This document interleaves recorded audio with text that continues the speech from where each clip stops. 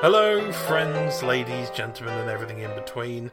My name is Tom Hodkinson, and welcome to yet another edition of the Best of Worst of British, a podcast all about the most terrible films that have ever come from these British Isles. I am your host for this episode, and I have two cohorts along with me for the ride. Who do I have in alphabetical order? Surnames or front? Surnames. Bell. Michael, 34 years old currently, unless this goes out after July. Yeah, I don't like films. Mullen Lorcan, 37 years old. Really should know better by now. Okay, well, allow me to delve into this episode's film. See, just up top, I thought you two would enjoy this. It's quite long-winded, it's slow. It looks into emotions, and it's like a different subject matter that's not often in films. I was bored, but I thought you two would really like it. Well, Tom, because of those reasons. Explain what it is we're talking about after that wonderful preamble. Well, if I must, we're talking about a simply wonderful little film from the BBC Films Archive known as The Mother. It's us. Hi. Sorry. Well, you got here okay, you're nice and early. How long you staying? We don't know yet, dear. We haven't decided. You're the thing I'm most proud of. My family. To us all. Yeah. Oh, nice. She's starting to get on my nerves, actually. We'll be like that one day. No one wanting us. Seen you about, but we haven't met. We'll have lunch, shall we? Shall we? Yeah. I'm not ready for old age. I'm frightened. Imagine people getting less frightened as they get older. I like being with you so much. It's like we've got a rebel on our hands. Oh! You're right. Hi! Hello, Black Girl.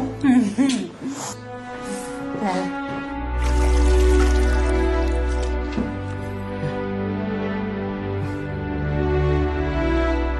I can't breathe. What would happen if you did breathe? Would you come to the spare room with me? To see, she wouldn't do this. She wouldn't do this. Would she? Do you love me? Of course I love you. You're my daughter. Oh, you must be so pleased about Darren and me then. I think I'm burning up.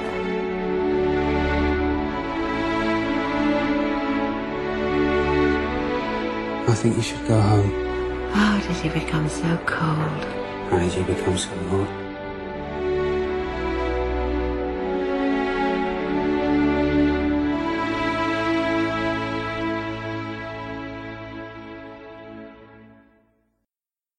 So this is a film you've been talking about us doing for a while. It's Yeah. really been your pet project. Yeah, I've been campaigning hard on this one. Yeah, I was a little reluctant at first. I've been aware of the film's existence, but I also was aware that it was pretty highly critically acclaimed. This is by far the most highly rated film we've covered on Metacritic and Rotten Tomatoes. I'd and, say I think it's this and Cashback, and that's only because arty wankers don't know what's good. This is definitely the most artsy and wankiest thing we've done since Cashback. I'll agree with you there. Yeah. So that's why Michael thinks it's right up our alley. Yeah. Quite the opposite. So what is it that particularly bothers you about that, Tom? Basically, the story goes that not long after I met my partner, Robin, I started hanging out with her flatmates and her friends, and the second I mentioned I do a podcast on bad British films with you guys, her flatmate Sarah, who's a wonderful artist, by the way, we'll plug her at the end of the episode. Did she say you're that Tom Hodkinson? No, she suddenly... Oh! That Tom Hodkinson of the Kamikaze Club. Wink, wink. No. She basically said, you have to see What's this. Lorcan really like? Which one's cuter? She basically said to me, you have to see this film. And after a lot of, farting around, we all sat down and watched it. And I was in bits. We had a great time watching a film that we all knew was kind of terrible. It was one of those communal things, and I thought I'd subject it onto you guys as well.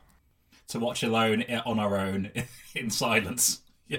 Oh, it's great to watch with mates. You watch it on your own. Yeah, exactly. Yeah. So, COVID, right? So, how can I best describe The Mother? It's a melodrama. Would you say that's fair? It's a melodrama based in 2003 about a woman who becomes a widow and then discovers herself sexually and spiritually and blah, and she's got terrible fucking children, and everyone in it is an absolute cuntbag. Yeah, because they're from London, Tom. That's what I'm happened. curious with the whole description of melodrama. I'm wondering, though, is it just drama with bad acting is what we call a melodrama?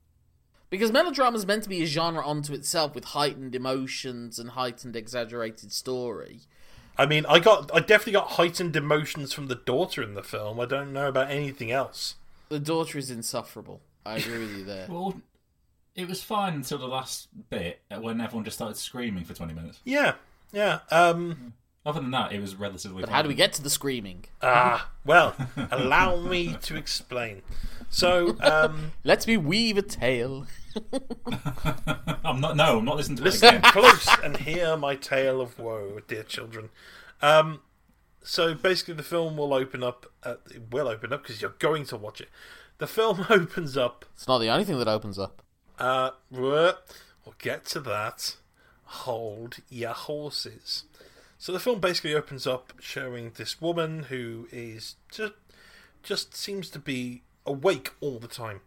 And we get the first terrible shot right off the bat of the camera looking into the bedroom mirror, which is showing the reflection of our main character, the mother, played by Anne Reid, staring at the clock. I hate shots like that so much. If they've got no fucking explanation, they don't tell anything of the story any differently. It's just a woman looking at a clock in a mirror. But Tom, it's a metaphor for time passing by. It's a metaphor for boring shit. Well, that too. It can be both things. All right, you picked it. It's called double meanings, Tom. It's called duality. I'm here for the singular meanings, and you know it. Eventually, she and her husband prepare themselves for a trip. They end up going into London, where the terrible people are, and find themselves going through Euston. Now, there's a bit of foreshadowing here, in that the old man keeps slowing down and is struggling a lot. And who knows, that may foreshadow some unfortunate circumstances. He didn't touch his arm, though. That's always the giveaway in any film. It's like, or cough into a handkerchief. Can I quickly say, though, before we get back to it, I've never understood why no one shits all over how awful Euston Station is. It's a hideous place. It's horrible. It's basically the old Birmingham New Street Station, but bigger. Oh God, it is. It really is. If I'm there, it means I'm leaving London. or just arriving. Or just arriving.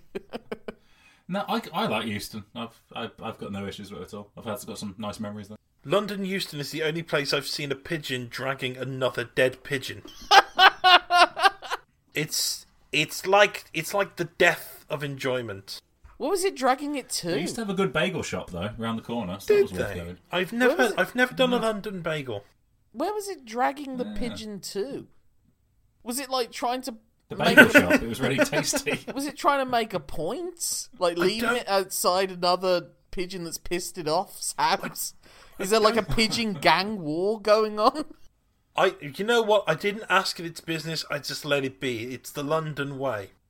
Eventually, after a lot of faffing, because they're old, don't you know, the mother and the father find their way to their son's house in what apparently is Notting Hill, but isn't Notting Hill. Because as the door opens, there's this horrible green screen effect to make it look like a Notting Hill residence. I don't remember that. Or you can see it. If you look back, you'll see it, and it's quite jarring for a film that throughout focuses on having as much natural lighting as possible, as being kind of realistic and in the moment. Right. So you're annoyed that in a house in the film isn't in a place. Hang that on a minute. This is wrong. great Yarmouth. Because I'm a pedant. Because I've got a lot. Because Tom, if you're annoyed about that, I've got a lot of other things to tell you about films. It's just the fact of, for the rest of the film, there's nothing even remotely digitalized or anything like that. They just put this one green screen in for what was kind of an unnecessary reason. I just found it. Yeah, because it was like it's probably filmed in like 2000. They just had it there because it was new technology. I'll just have it. What for? I don't know. How can I trust anything on this documentary now? Yeah. So in the house that isn't in Notting Hill, they meet. Obviously, they meet the daughter-in-law. Eventually, the son comes in.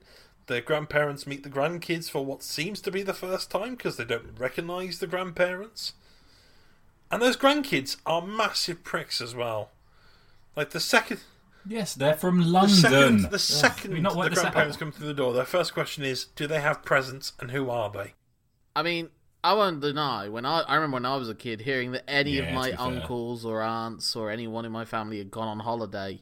When I heard they came back, I'm not like, oh, I'm glad they had a safe journey. It's like, they get me something? I don't care. Yeah, you'd see them come through the door. That's a £5. Well, it's not my birthday, but now's the time to give me a £10 note. Come on, cough up. I have earned this. See, I was alright because growing up when I was a wee lad, because I grew up in Suffolk, and the rest of the family were miles away, so we never really saw the rest of the family. But so when we did, that's a good cash day. You know, given you were from Suffolk, wasn't your maybe family once or twice a year? That's a tenner. Given you're from Suffolk, wasn't the rest of the family the family? Hey. Hello, Auntie Nan. No, it wasn't. It was just us. It was just us. So. Hello, cousin, uncle. Enough of that stereotype, please. Please, Bab. One of the you big brummy person. One of the people that they meet as well is none other than future Mr. James Bond, Daniel Craig. Don't you know? He's busy working on the conservatory, and he's got full beard as well. That was quite shocking that before he was Bond, he was already going grey in the beard. That was a surprise. Yeah. That happens. I've got so much white in my beard at the moment. It's horrible. But like, you can't see it unless you're going in closely. So it's horrible. It can be weirdly inconsistent, the grey hair, can't it? Like I went grey at the temples when I was about 31, 32, and I haven't gone any greyer, but it's stayed there. And because I grow my hair out long, when I pull it back, I get kind of a Doctor Strange vibe going. I've definitely got some salt coming in on Through the Pepper. It's looking interesting. I mean, my policy is it's better that it's grey than it's not there. You know, no offense, Mike. Cheers, mate. No, every offense, Mike. Take it as offense. Well, I've got two areas in my beard that just it's just there's some white coming through there. It's like, oh no, come on, I've shaved my head. Come on, I've done my part of it. Don't let me have a grey beard as well. You know? One of my friends, you give me a bad hand. Go on, Michael. You know? Embrace the heavy metal bassist you shall become. One of my friends has got a proper like salt and pepper beard, and he does do the Just for Men thing.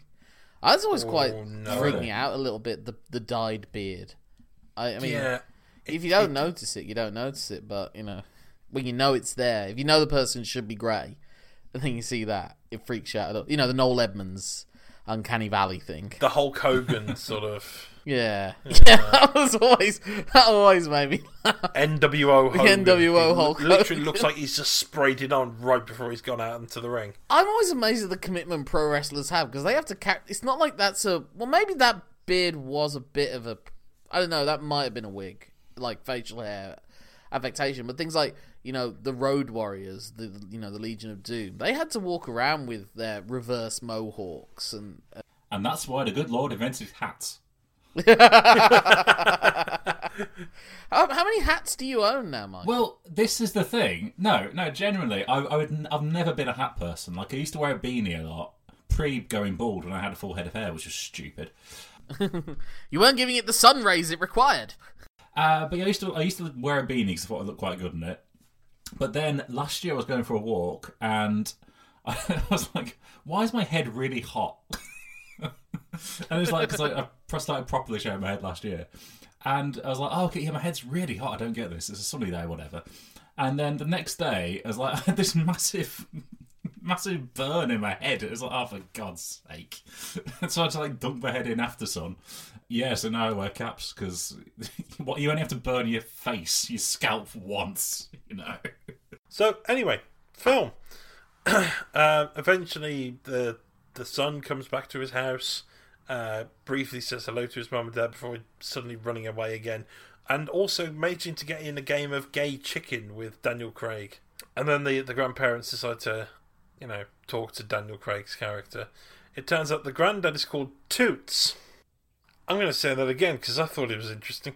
The old man's called Toots. Sounds like a character from the Beano. I mean, it's not his Christian... like one of the Bash Street Kids. One of the Bash Street Kids, yeah, Toots. Yeah, it's not his Christian name. Well, I baptized the Toots. But even as a nickname, it's kind of bizarre. Hello, I'm Toots. What? Hello, I'm Toots. Why are you called Toots? I don't really know. You can change that. Yeah, but I'm called Toots. I'm sad. Toots, yes. Toots is talking with Daniel Craig. They're talking cricket, aren't they? The mother, they're discussing cricket with, 2x4s. And the mother's just out in the garden looking at nothing. We cut to the grandparents and the family walking through London again. And again, the granddad is slowing down because foreshadowing. He is on the old side, to be fair. He's seems noticeably older than his wife as well. He was the in the Night's Watch in Game of Thrones. Yes, the old Grand Maester. Yeah, was a Targaryen. We found out. Spoilers for Game of Thrones. Oh yes, so he was. Yeah, Peter Vaughan, really quite a good actor. Really, I've seen him in a couple of things, but yeah. It's always amazing when you see these actors that, especially if they're our age, you just know them for old people roles, and they're old people for such a long time. Yeah, they get some work from it, don't they? I think what happens is so many of the really successful ones get to retire at that age. So if you stick it out long enough, you might finally start getting some juicy roles. Anyway, they eventually find their way to the daughter's house, which is very much unlike the son's house, which is neat and pristine. The daughter's house is very messy, and you can see she's a single mom, but she's trying hard. And that's all anyone could talk about is how she doesn't have a man in her life because they're all terrible, terrible people. I keep forgetting that she's a mom, and I think she forgets. I think the film forgets. Yeah, it does seem to be very sort of. Oh look, there's that little boy you had. Do you remember him? No, not really. Yeah, I keep forgetting that he's not my lodger. I keep hassling him for rent, and then he says. And as I dropped me off at school. As I said, the film sort of focuses on having as much natural lighting as possible. So when we cut to a candlelit dinner, it does make a couple of the older characters look like fucking gargoyles. Oh, harsh. It's I know Daniel Craig's not the most handsome of Bonds, but And then after they've had a nice celebration and they've had a meaningful moment, cut to the bedroom, and the old man is feeling unwell, and he needs to go downstairs, and then we get the clutching of the arm, and he's dead. So I think within the first 10-15 minutes, he's gone. Anne Reid's character is now a widow. We have a few lingering shots on the corpse in a hospital bed. So that was a nice little visit to London. That London will do that to you, though. Yeah. I'm surprised he just didn't get stabbed up or something. So yeah, I loved how when they're going back to the parents' home, and Anne Reid's character's getting driven back, and she's just slumped in the car, and her head's pressed against the car window, and she's just vaguely looking at nothing again. There's a lot in this film of Anne Reid just looking at nothing. Because her life is empty. Even I picked that one up. But Oh my god, Michael got the metaphor. We need to get a prize around to his house. Hang on. Logan, did you get the banner? I will find the banner. Unfurl the banner. We've had this for 3 years, and now I can't find the bloody... Da, da, da, da, da, da, da. I can't find the cannon. I mean, you say this, the first note I took was from 34 minutes in, so I'm still not paying attention. You know, I said, because I watched the first half of it, and then we had to postpone it, and I was like, I'll do a Michael rewatch and watch the first half again at like 1.5 speed. Yep, good boy. And I'll take notes. Didn't do that. Just trusted that I remembered it, and for the most part I do. Yeah. And Well, that's because there's nothing to remember. Yeah, it's a short film masquerading as a feature. It really, it is stretched out way too long. Like I know you'll get there eventually, but like I said, my first note in was 34 minutes, and I've quoted the dialogue. Someone wrote this. I worked in a shoe shop. Well, everyone needs shoes. I don't see many people without them. Do something. Do something. Anything, film. Anything. This is 34 minutes in.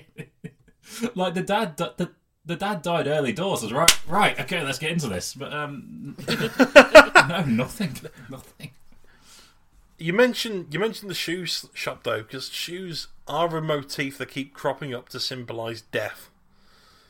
Because every time that the mother looks at a pair of the old man's shoes, she just becomes depressed. Like, oh, look, there's his slippers in the hallway waiting for him. Because they unpack his bags and the husband of like 40 years or so is not going to wear shoes anymore. He's also not going to wear shirts and underpants. It doesn't make any fucking difference. Yeah, give it to the charity shop, you selfish woman.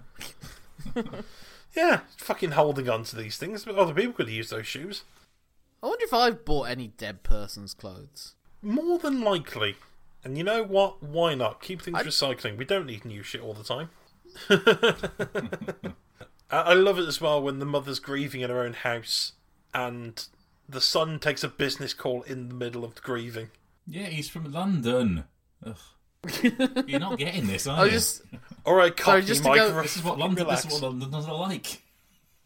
It's a recurring motif, Mike. Tom. Londoners are assholes.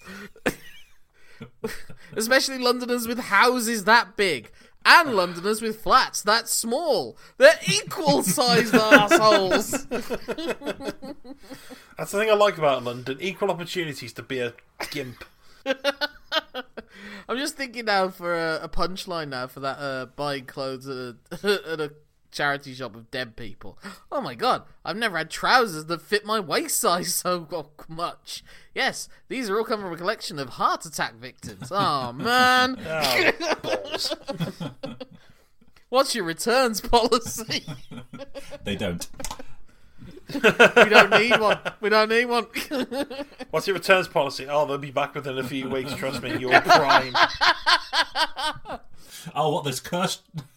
Can I at least get a rental rate then? Renting trousers. Oh, I can't think of anything more scummy. To be fair, I did that for. I mean, I've rented a tuxedo for like a leavers thing, and then was violently ill in it. Yeah, that's why you don't rent fucking clothes, because everyone's been sick or shot themselves. No, to be fair, how many times in your lifetime are you going to need a tuxedo? I don't know. I've got suits. I'd rent a tux. Just wear a suit instead. There's never a need for a tuxedo. Tuxedos are just for showing off, pointlessly showing off. That's why you're not invited to Monte Carlo. Good. Don't want to go. Would you rent a bow tie then? That's just as far as tuxedo rentals you guys do. So the mother ends up back at the son's house because she can't bear to be at the house that she lives Understandably. in. Where does she live? They don't specify. Up north. Yeah, it's some unspecified place. Relatively northern, I think, is the way they've gone about it. Yeah, but to Londoners, that's like what? Yeah. And then there was a phrase used as well, saying, "Why shouldn't I be difficult?" Because it drags the story down. I don't know. I think I mean, this isn't a film, but it'd be less of a film if it was just a mother loses her husband and then nothing else happens. She just stays indoors. That's less of a film than this is. How many of the films that we've watched have you actually classified as a film, Michael? It's a common I refrain. think that says a lot about you. That you isn't two. a film. It's not a film, is it? Said Michael. I think that says a lot about you two choosing the films. Pick a better film. You know, when we started this out, we were on about, maybe we could get some merch made with some of our catchphrases if we I use never them. said that. Michael's one should just be, it's not a film, is it? Just on a At least t-shirt. I'm consistent. This is not a film. I mean, it would be true. This is a shirt. It's not a film. It's no virtual sexuality. You know that Scroobius Pip song, The Beatles. Yeah, Just a bad. Nevada. Just a bad. For you, it'd be like Fargo, not a film. Venom, not a film. Citizen Kane, not a film. Yeah, but you know, It's a Wonderful Life, not a film. yeah, but in a couple of episodes' time, we're doing Mrs. Brown's Boys, the film. So you know, if we've got a proper film there, That's a movie, not a film, Michael. It's got the film name in Exactly, the title. so it It must says be a it's a film. film. You're going to take that to the Trades Description Act after you've watched it. Your Honour, this is not a film. basically, we peaked too soon by doing virtual sexuality in the first series. Oh, God, you and virtual sexuality. We peaked. Let go, We man. peaked too We've soon. moved on. You peaked too soon. We're going to have to do an event for Virtual Sexuality's 25th anniversary in 2024. We won't be going We're by gonna have to then. get- You remembered the year. We won't still be But virtual going. sexuality will remain in the public conscience long before all of us are gone. Long after all of us are gone, even. Our clothes will be in that charity shop by 2024. And multiple DVD copies of Virtual Sexuality. So, the mother goes out for a walk, and in a daze, she completely forgets where she is because London. She eventually finds herself at her daughter's place instead, and agrees to stay there and help look after the son. Yeah, that was the daughter as well. You can help me look after the God, what's he called? The short son? person. That's it. He's I was looking at he's the not as sky. big as the cabinets. What is it? He runs around a lot. I stick food in it, but it's not a bin. What is it? Or an oven. Oh, man. So, in the night, she hears her daughter shagging and spies on her like a fucking pervert. To be fair, she couldn't not. The noise she was making. Go. You could have just easily You couldn't. gone into the bathroom or anything. You couldn't sleep through that. This is why I don't have housemates. Or sex. Or sex, yeah. Or sex. I don't want to hear it. They don't want to be involved. You know? We're just better leaving the whole thing It's the out. perfect scenario for me. You know? I've never had good sex that involved people making noise. You're all about that silent sex, aren't you? Yeah. 1920 style. Thank you. Yes, some good God. We call it some chaplaining. good old-fashioned God-fearing sex. I'm now imagining silent movie sex with the music, the piano. Like, what was the Did it? 20s? Oh no, I have a peer. What was the 1920s equivalent of bow now, bow, bow? No, don't get me Ding, wrong. ding, ding, ding. Look, and I've got a fully trained pianist in there when I'm doing it, so they can play away on the piano. I beg your pardon. You have a fully trained what now, sir? How dare you? They're in the corner on the piano while we're going at it, but yeah. It sounds like Daniel Craig certainly got a fully trained pianist at his disposal. Oh, yeah, because he's been banging the daughter. So it turns out that Daniel Craig has been is not only best friends with the son, he's been doing the conservatory, he's also having sex with the daughter. He's very in with this family. When we talk about a handyman, he is in more ways than one. Oh my god, we'll get to that. Anyway, they have a bit of a Barney, and the mother disapproves of the clearly toxic pairing, going so far as to call him a blasted brute, which is, I think... That's a very middle class, you know. It cuts like a knife. That's the middle class version. It turns out the daughter's also been going to see a therapist when we get told this by, the son. Which leads to the phrase, is there something wrong with you? Yes, there is. Fucking wonderful. Really, really top-notch writing. The daughter seems to be, a 1 second, very happy to have a mother in the house. Very sort of, hi, it's lovely you're here, it's wonderful, you're really great with my short thing. But at the same time, everything that's wrong with me, I blame you. It's very jarring. She's very mercurial. It's horrible. It's like 1 minute, oh, thank you for being here. Also, fuck you, I'm ruined, and it's all your fault. And there's a lot of sort of weird shots, such as the mother being sat on the sofa and the light being fully on her, acting like a spotlight because, art is dead, symbolism's a lie, and truth is not beautiful. And it feels like 1 minute the daughter's trying to be really nice, lovely and open, the next she's just being a terribly needy shit. Which, we're complex people with a range of emotions, but the swing from those ranges is far too quick and far too frequent. It is weird as fuck to watch. Like, 1 minute go, oh, thank you for being here, then all of a sudden, why didn't you ever hug me? Eventually, the daughter asks, now she's hanging out with Daniel Craig's character more, to get some intel. How does he feel about me? What does he think? And this is where we get discussion of everybody needs shoes. I mean, they're not wrong. There are certain industries that will always do well. Shoes is one of them. Toilet roll. I mean, it's a horrible thing to say, but funeral companies, they'll always... I mean, you know what? How'd you rate that, like, your annual AGM or something? We've had a great year, lads. What do you say?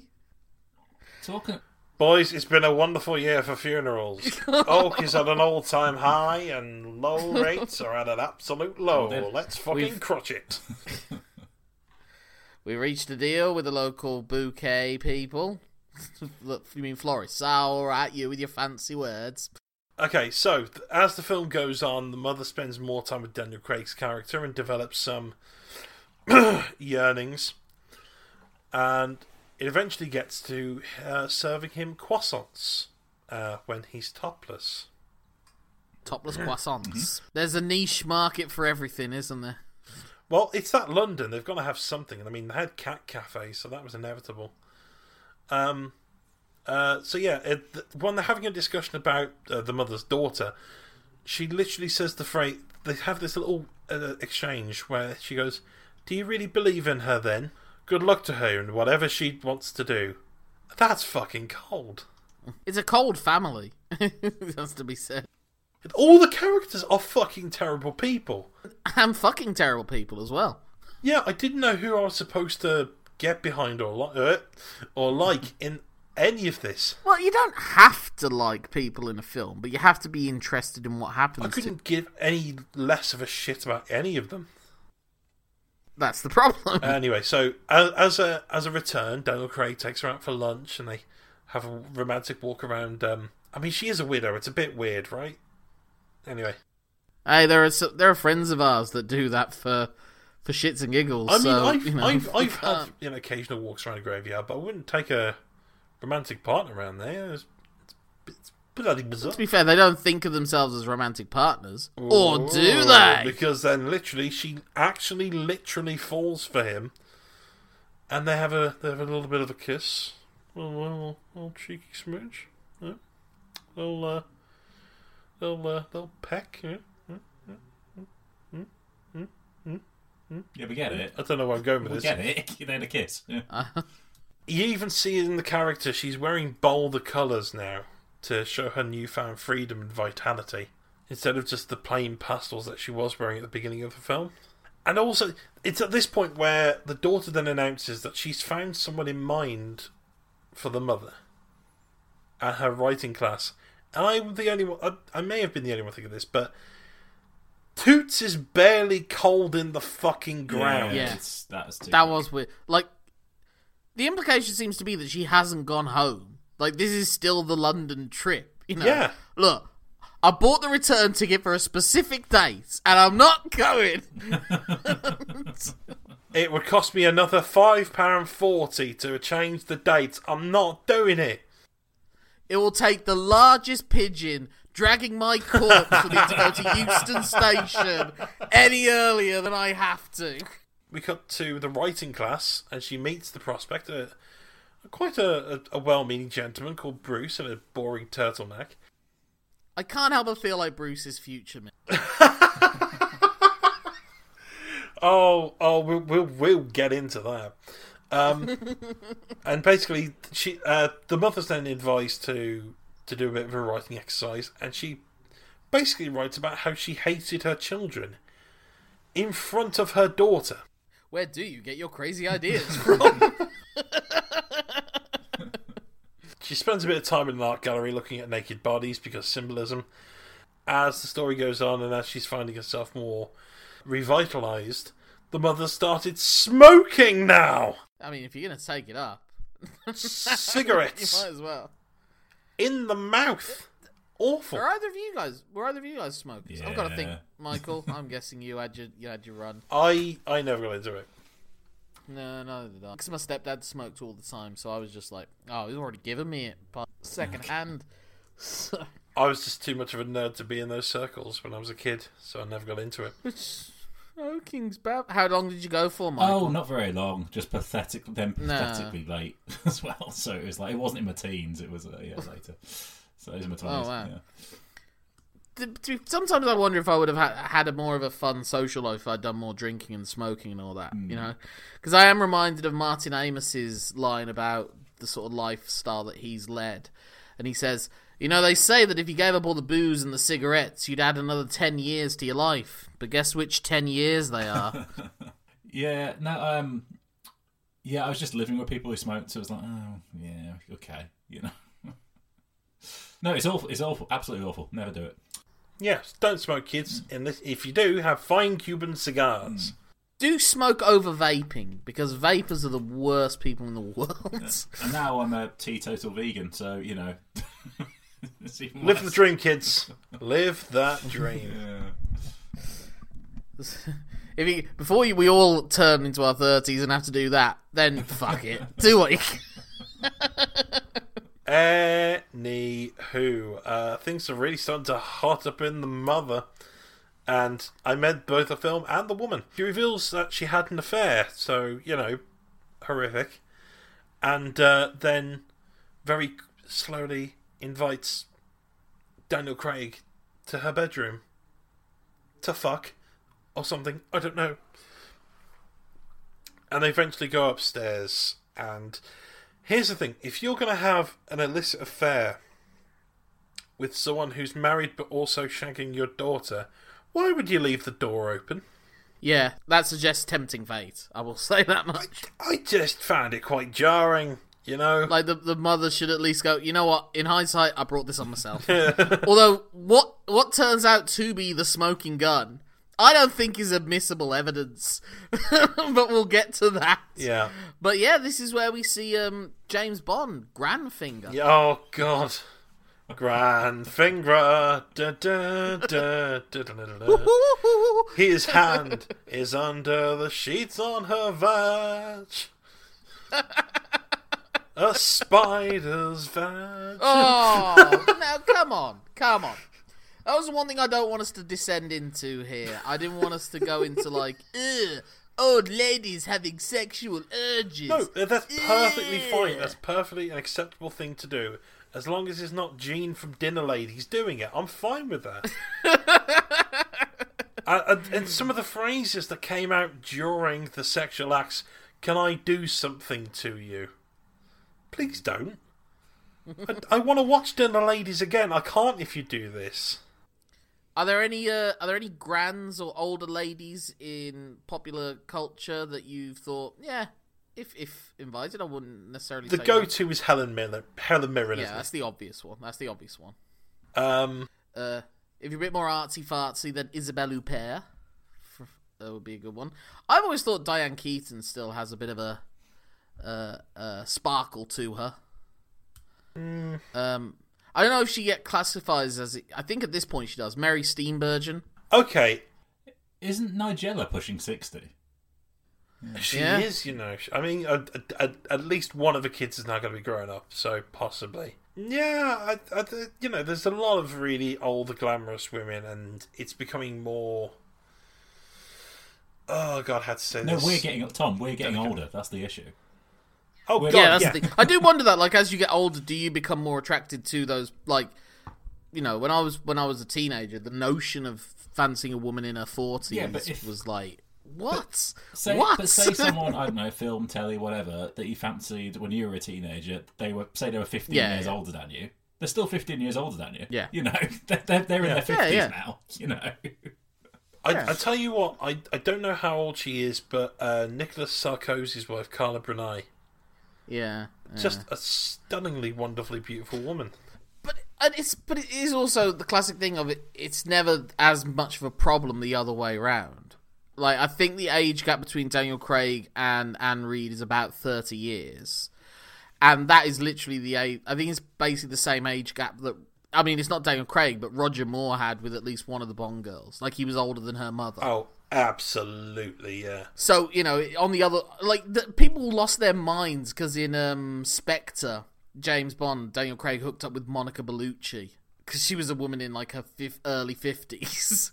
It's like, my God, what a progressive man James Bond Still very is glamorous, now. though. Still very wonderful. Still willing to shag one of the most beautiful women that's ever existed. Over the age of 50! Oh, my God, James, you're a fucking pervert. Why don't you bang that 20-year-old? She's perky.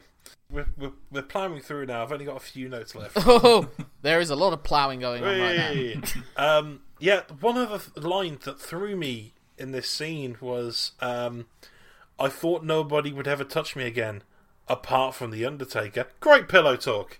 Just astoundingly sexy. Yeah, I will say though, and I will give the film credit, because I was a bit annoyed, because like you said, it was him fingering her under a duvet, and that's all that you were seeing. It was fairly chaste still, where there was no exposed parts. It was... And I was like, you know what, if you're going to be all like, oh, look at us breaking social taboo and showing older women as sexual beings, I was like, yeah, I want to see from behind Rogering if you're going to be that committed to it. I want to see flapping tits in the air. And we see them later on, I'll give them credit. The fingering for me was more graphic than... From a purely artistic camera sense, he should have been going down on her. The fingering was way more graphic than yeah. To be fair, I mean, there's a lost art to fingering. It's not as popular as it used to be. Yeah, why is that? Because I was good at it. You know what? It was one of my skills. You know. Yeah, good admin skills. Organisation, good at fingering. Let's cut to after the sex, because you know that's the best part of the sex is after it. Anne Reid decides to wash her face in more symbolism because you know she's wet. Well, I was wondering, is it a sense of renewal, or is it meant to imply sploosh? Daniel's relieved things that haven't been relieved for a long I'm going to suggest sploosh. And again, more fucking angled mirror shots. The director, Roger Mitchell, just fucking loves them, I find. We cut it back again to the mother and the daughter arguing. And, you know, Daniel Craig has come for tea, so, you know, awkward. Essentially, we get more scenes of Anne Reid and Daniel Craig having a bit of the sex. It looks like he's massaging her back quite aggressively. Yeah. He's like, he's really kneading her back. Yeah, we do get the scene of basically he's hanging out her back doors. And... Oh, I mean, the call went away there for a second, and that's what I come back to. Yeah. I like the idea, because obviously she's been married for a long time. It's like, what the hell have you lot been discovering? They continue their sexual odysseys a bit whilst she's basically discovering herself and hating her own children. And during a discussion about finances, the daughter uncovers her mother's sketch pad. And what should be what should be in the sketch pad, but the most crudely drawn erotic pictures you've ever seen in your entire life. They may as well have been stick people. Exactly. And I couldn't draw it much better. Good. I was wondering at first if what horrified her was how bad her mum was at drawing. But no, I don't want to say leaping to conclusions, but I was reminded of that Simpsons bit when Marge is pregnant and Homer's walking home and everyone's going, heard about your bundle of joy. Yes, the bundle is small, but it is a joy at my new job. Hey, what great news. Yes, my new employment status is great news. Hey, Homer, way to get Marge pregnant. This is a little abstract, but thank you. I do like my new job. And then they get back. Congratulations on the new job, Homer. New job? Marge is pregnant! Ah! It's like that level of logic. My mom's drawn a stick figure getting his dick sucked. He is therefore shagging my boyfriend. Yeah, and the phrase she uses... Is that which James Bond? That's the bloke from Layer Cake, isn't it? And anyway, the line that the daughter uses when she discovers this is, she's having him. Like, who says that? That was quite 90s, though. This is like, what, early 2000s? Yeah, I can see that. 2003. I imagine middle-class people define a lot of things by what they have. Oh, they are I very have him, I have that, I'm having that, I'm having this. The trips in Waitrose are really terrible. I'm having all of these. I'm having those. I don't want that. That's your son. Oh, fuck, I keep forgetting it. You bin now. As a proud middle-class person... Please. We don't talk like that, thank you. Please, you're from Suffolk. To Londoners, you might as well be a Geordie. I'm sorry, I live in a house on my own and got a mortgage, you know. In Sutton, well, no, I'm not saying where I live. That's aspirational working at best. Well, there's no way I'm aspirational working. Have you seen my hands? Not a day's hard graft in life. But Michael, when we are kings, you'll be like 7th or 8th against the wall. So you got a bit of time. I'm feeling more, 10th. We're all saying, how we're getting on and we're in our 30s and stuff. None of us have the energy to start a revolution. Shut all this nonsense Oh, off. Christ, no. When I'm king. Yeah, right. I struggle waking up in the morning, let alone starting a fucking revolt.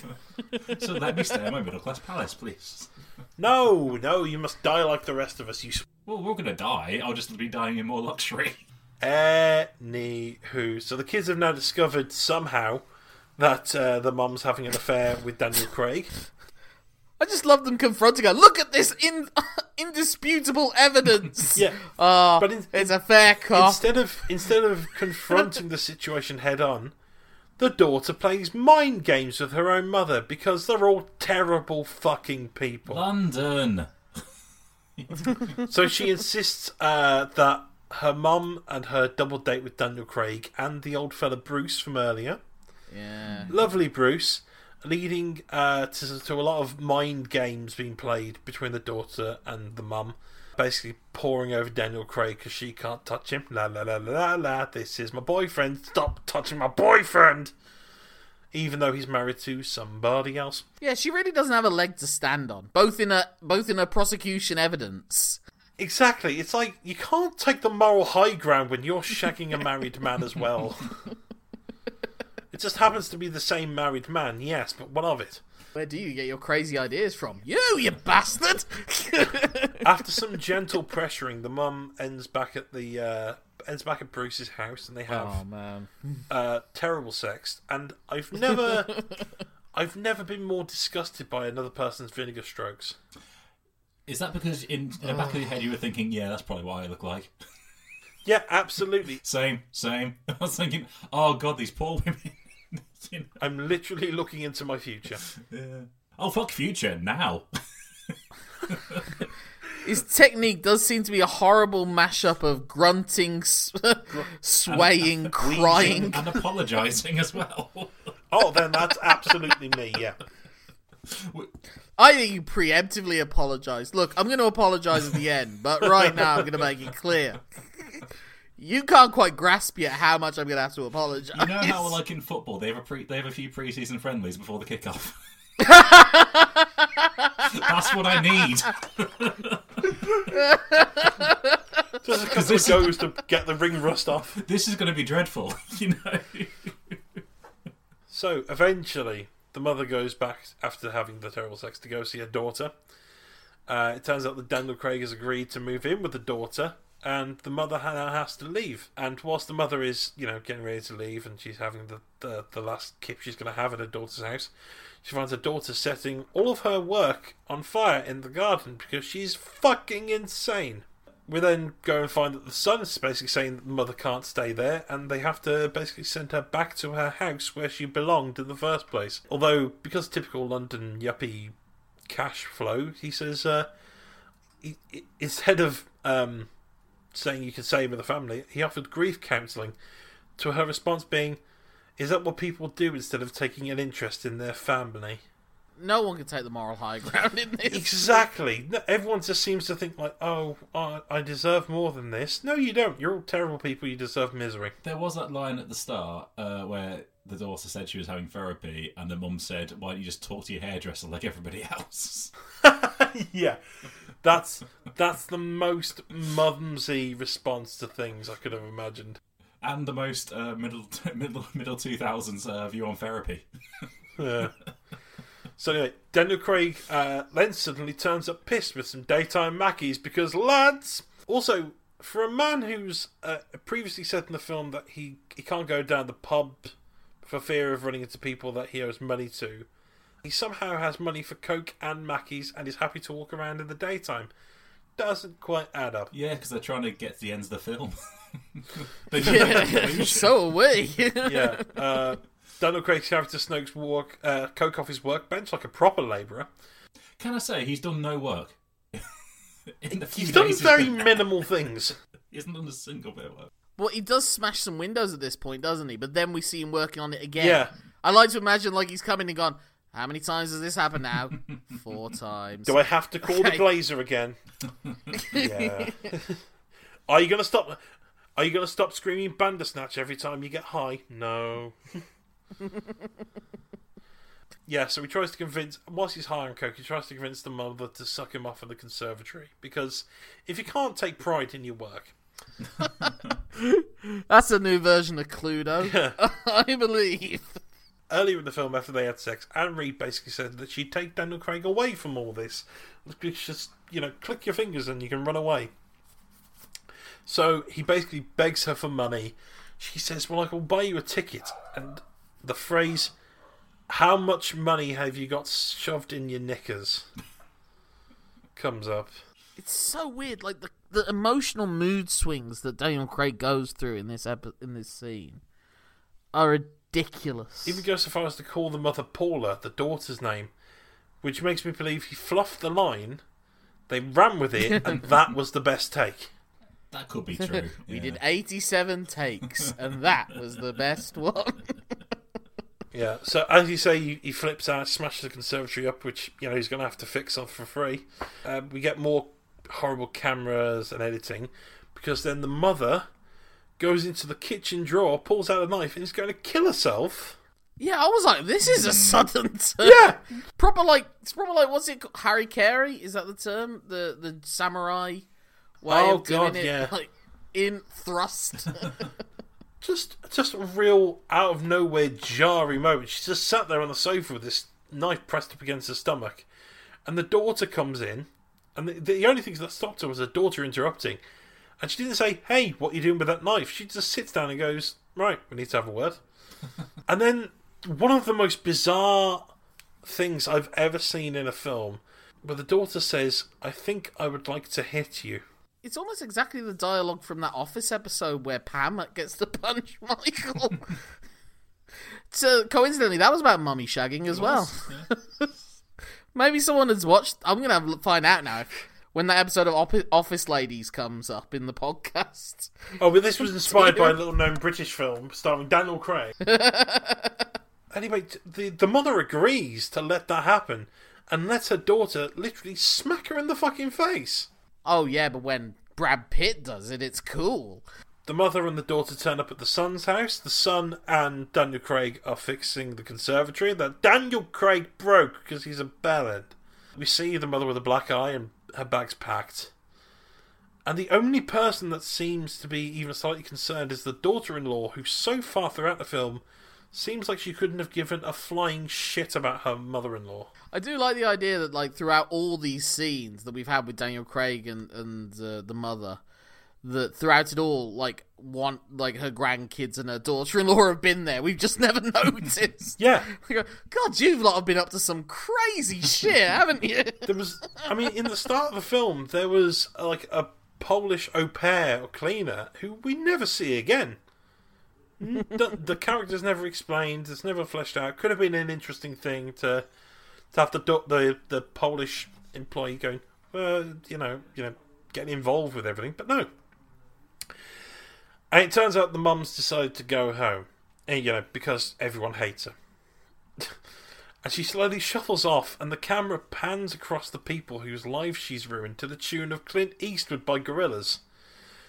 Yeah, that was an odd... Because this is 2003, and god damn it, you will listen to the Gorillaz. That was Radio 1's slogan at the time, wasn't it? No, the slogan at the time was, this is Radio 1, here's the Kooks. Yeah. This is Radio 1. Put your straw hat on, we're going to have some fun. Half of all Kook songs just started with them like eating something a bit too big and trying to get it out. This is observational humour from 16 years ago, everybody. And the rest.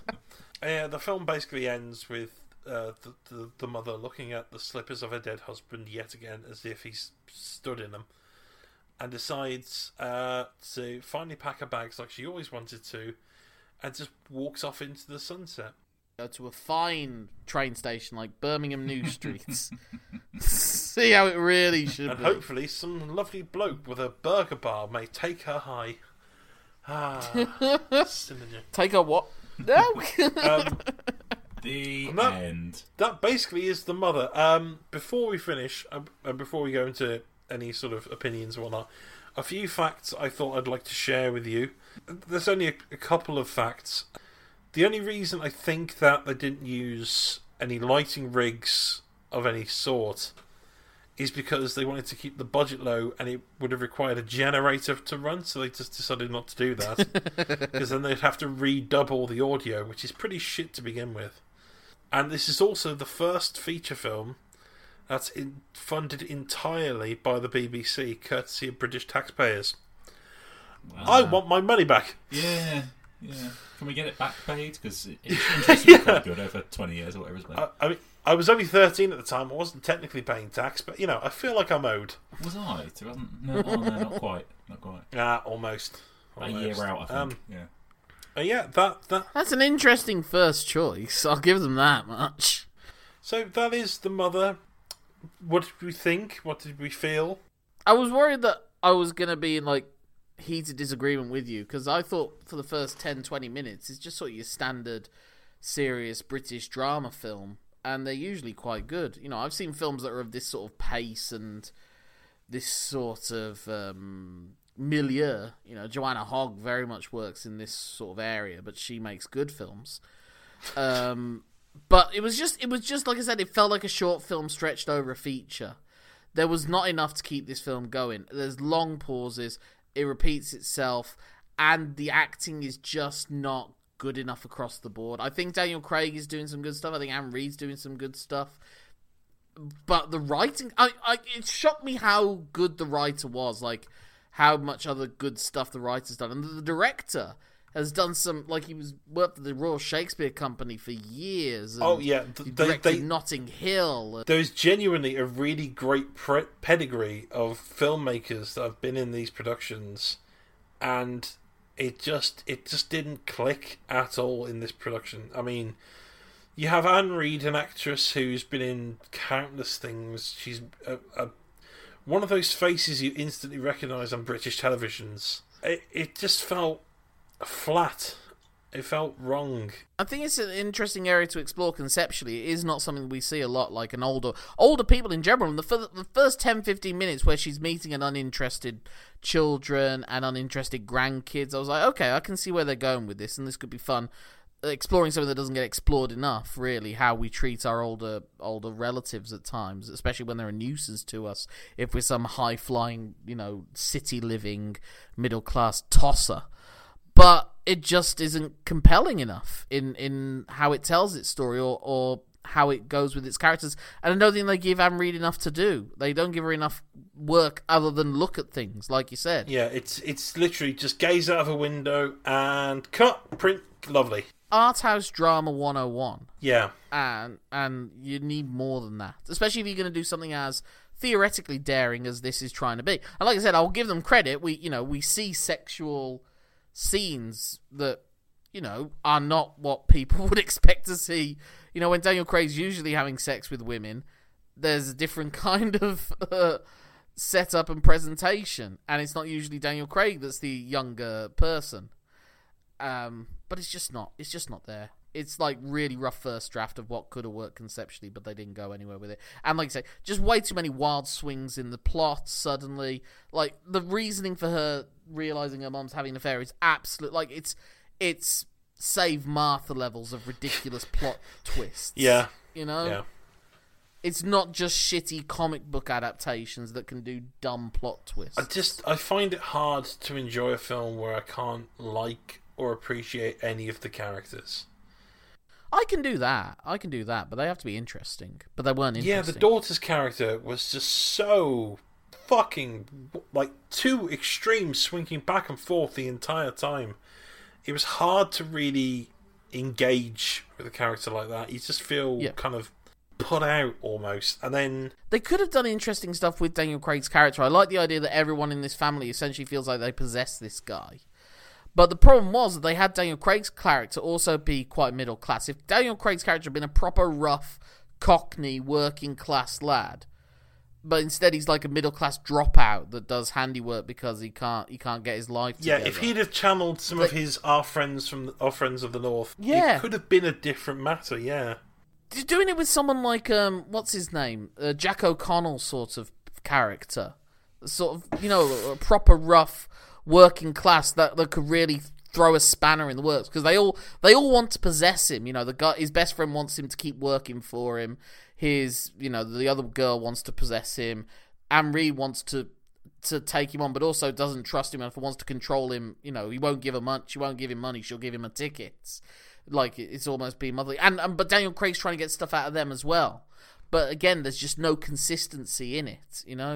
There's nothing to cling on to emotionally, because you can't quite get anyone's motivations beyond what they're trying to obviously state about, middle class people being tossers. But, that's pretty much all art house films that come from this country. Middle class people watching films about middle class people, revealing that they're all tossers and going, yes, other middle class people are tossers. Thank God I can see that. It's what I will say is that there are other things that both the writer and the director have done that I really enjoyed. Yeah. Like, Enduring Love was Roger Mitchell's film after this. And that is a great fucking film. And that was really the one, that and Layer Cake were the ones that made Daniel Craig. It is interesting to see that Daniel Craig was always in extremely good physical condition. This wasn't like a Chris Pratt in Guardians of the Galaxy sudden transformation when he did Casino Royale. Yeah. The moulding clay was already in place. Yeah, he already had that sort of within him. And sort of Marlon Brando. Yeah. I guess that's what they're going for, really, weren't they? Marlon Brando in A Streetcar Named Desire. I suppose, yeah. Mike, any opinion? It was long, boring, dreary, and none of the characters were likeable. And it wasn't a film? It was not a film. It wasn't, yeah. Michael's continued quest to find a film. I found one in the first series. There was no virtual sexuality. I think... It was boring. It was just overly stereotypical British, and there was all like, lots of what's going on here? It's just like, ugh. It's a harder genre for us to make fun of it in a funny way. That's why we had so many diversions. Yeah. I mean, they gave us some material, like I said, with the Exhibit A, dick sucking, dick sucking on a grey morn. I call this one filleting in a field. I call this piece cock in mouth. As you can see, it's about a woman who has a cock in her mouth. I will start the bidding at $1 million. Where did you get the inspiration? Well, I was taking a walk through the village. Cockamouth. I genuinely think this tale could have been told better in almost like a theatre setting. I think the heightened dialogue would be more acceptable. Yeah, if you were to get like a couple of different actors maybe to try some of the roles, and it could have explained it so much better. It could have been delivered so much better. I think they should have gone one step further and made it a love quadrangle, that the son is also in love with him. You know what? The amount of homoeroticism between the oh god, what's the actor's name? I know you are. He's one of those actors who's been in tons. I keep recognising him as Winston from Lock, Stock. Yeah, I knew him actually. He was Nigel in the Adrian Mole adaptation. Oh, that was a good one. But yeah, realising that was him. He just keeps.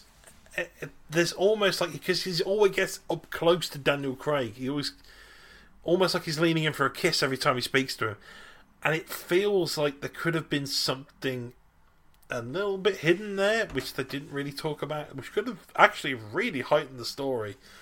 But again, it fell by the wayside because for whatever reason it just didn't really gel, didn't really work, and some of it was just. It feels like a shitty first draft. Yeah. And then it was just like, oh shit, we're filming tomorrow. Okay. It almost feels as if they were told, by the way, the BBC's got a lot of funding for this. There's like £2.5 million in the budget. We start filming Friday. Friday? Fuck, I've not even written the last scene. So this cost £2 million. Yeah. 2.5 million, yeah. Right, I want to see their accounts, please, because there's no way this cost £2 million. It was just for that house. Yeah, it made back eventually 3 million. But yeah, this is the guy who wrote My Beautiful Laundrette, The Buddha of Suburbia. Yeah. How did you make this as well? And also what we're going to do for Dwudwud. So shall we move on to that? Before we do that, let's first of all say something nice about the film each. Does anyone want to go first? Let's let Michael go Michael, first. say something nice about the film. It was nice to see the Dinner Ladies person in something else that isn't Dinner Ladies, although all I want to see her in is Dinner Ladies. So I don't know. Yeah. She was quite good. She was good, actually. So yeah, she was the best. She was the best thing in the film. I will go with, I thought the first 20 minutes or so did a good story of conveying how daunting London can appeal to people just visiting it, and also how easily older people can be ignored by others, and then it just squandered it for the rest of the film.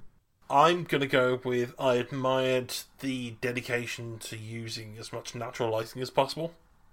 Sort of give it almost a Dogma 95 vibe, but at the same time I understand that with a little bit extra budget it could have been edited sound-wise a lot better.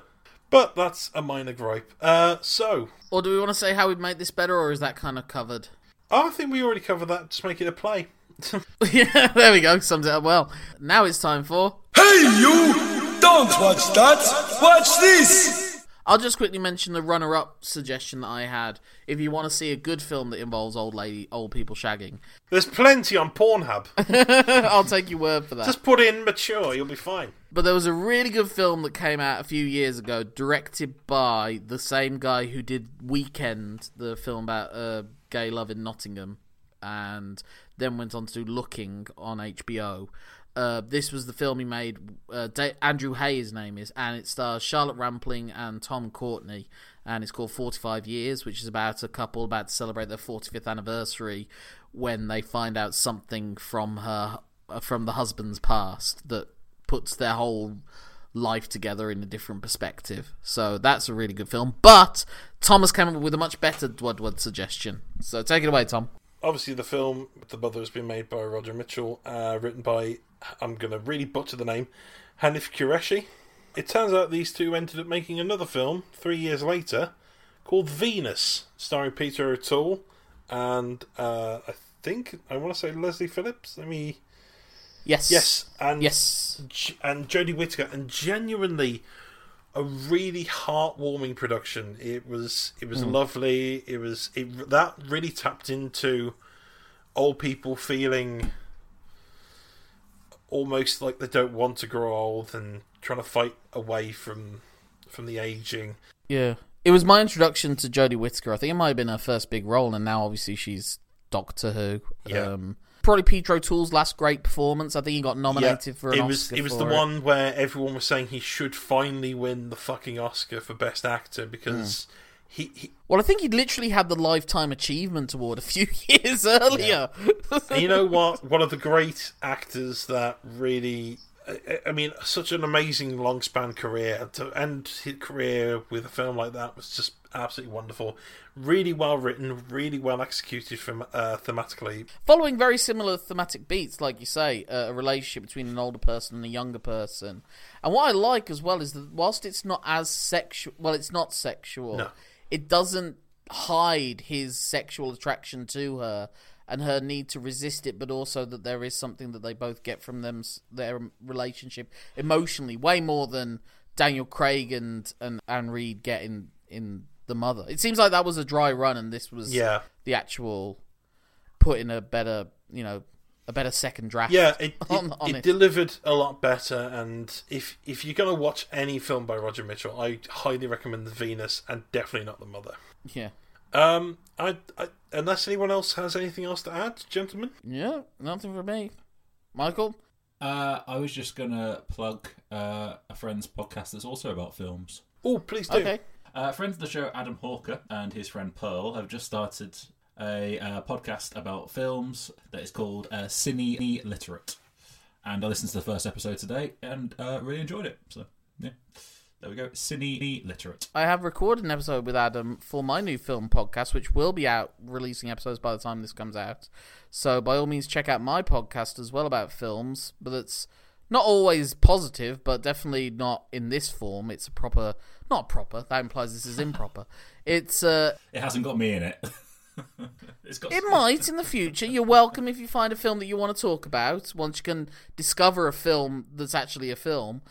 It's called 21st Films, where I discuss, with a different guest each time, a film that came out 21 years earlier. I do have Tom booked for Oh Brother, Where Art Thou? So, Michael, there's always space for you if you ever discover a film. And then we can talk about that one film. Whilst we're also doing plugs, again, as I said, I was recommended this film by someone who's listened to the podcast and a friend. So, please, on Instagram, go and follow Sarah Verbliss. She's an illustrator and she does some fantastic work.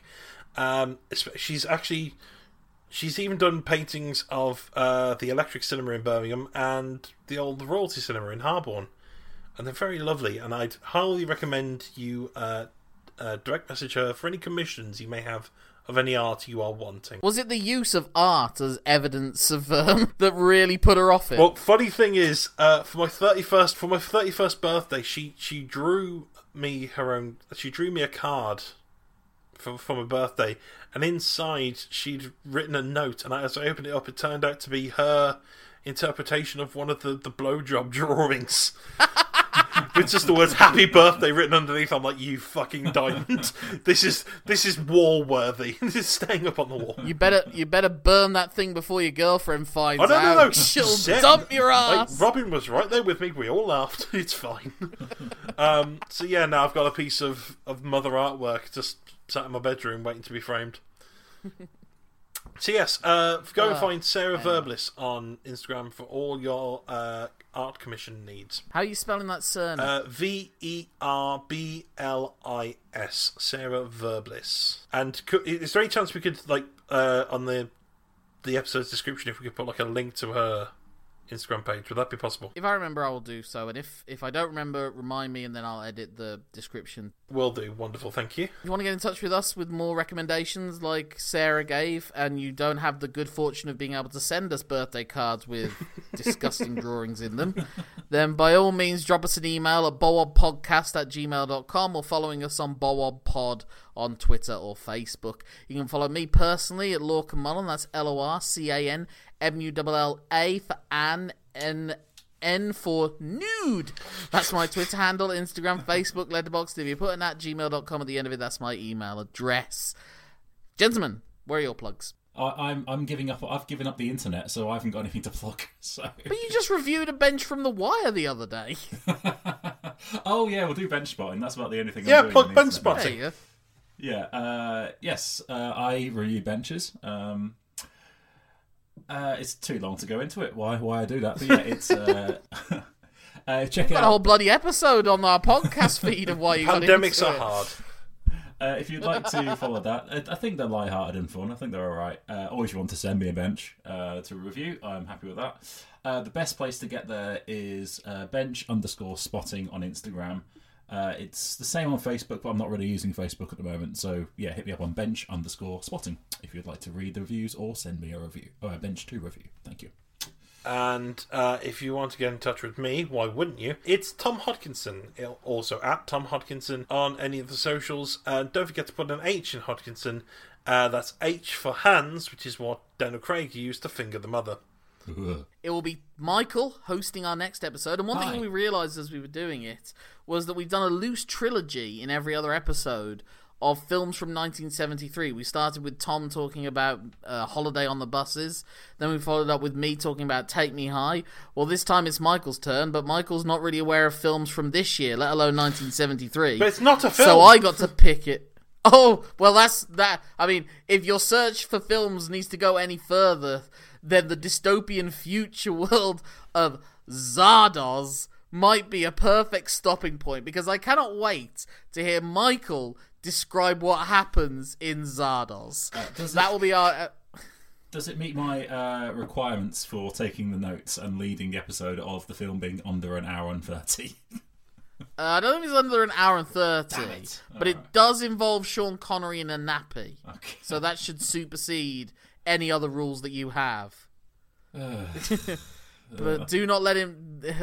So, how long is it? Oh, it's actually saying it's 1974 here, but I've heard it's a 73 release, and fuck it. It's 1 hour 45, but when you factor in credits, then you should be all right. Yeah, I'll take it. If it's... Yeah, that's... Watch it at 1.25 speed. Yeah. Oh, I will, don't worry. Yes, so, as you've just been listening, we have reviewed a film that was made with a £2.5 million budget by professional filmmakers and actors on the budget of the British Broadcasting Company. They put a lot of hard work and effort into making the film, and we've just trashed it for the last so many minutes. This week, on more than one occasion, I've struggled to put my leg through my trouser leg. We're all proud of you, Tom.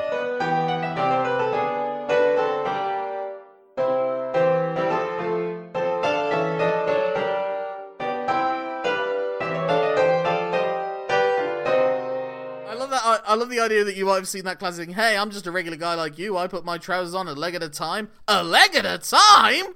Look at you, fancy walking man! You see, in my head, I know you said it was over a few days. In my head, it was just once, the same time. It's like, come on, why can't I get this right? No, there was one occasion where it took multiple attempts. Right, okay, I've got one leg in, there's one leg spare, and I've got this leg. Now, how does the hokey cokey go? I can't remember. I've only got so long before I have to phone in work. I suppose I could half trouser. I don't know. I've only so long before I can come up, call into work, and they said this excuse didn't fly the last time. They just wait until I have to try and put on my shoes. They're rude for some fucking trouble. Bye.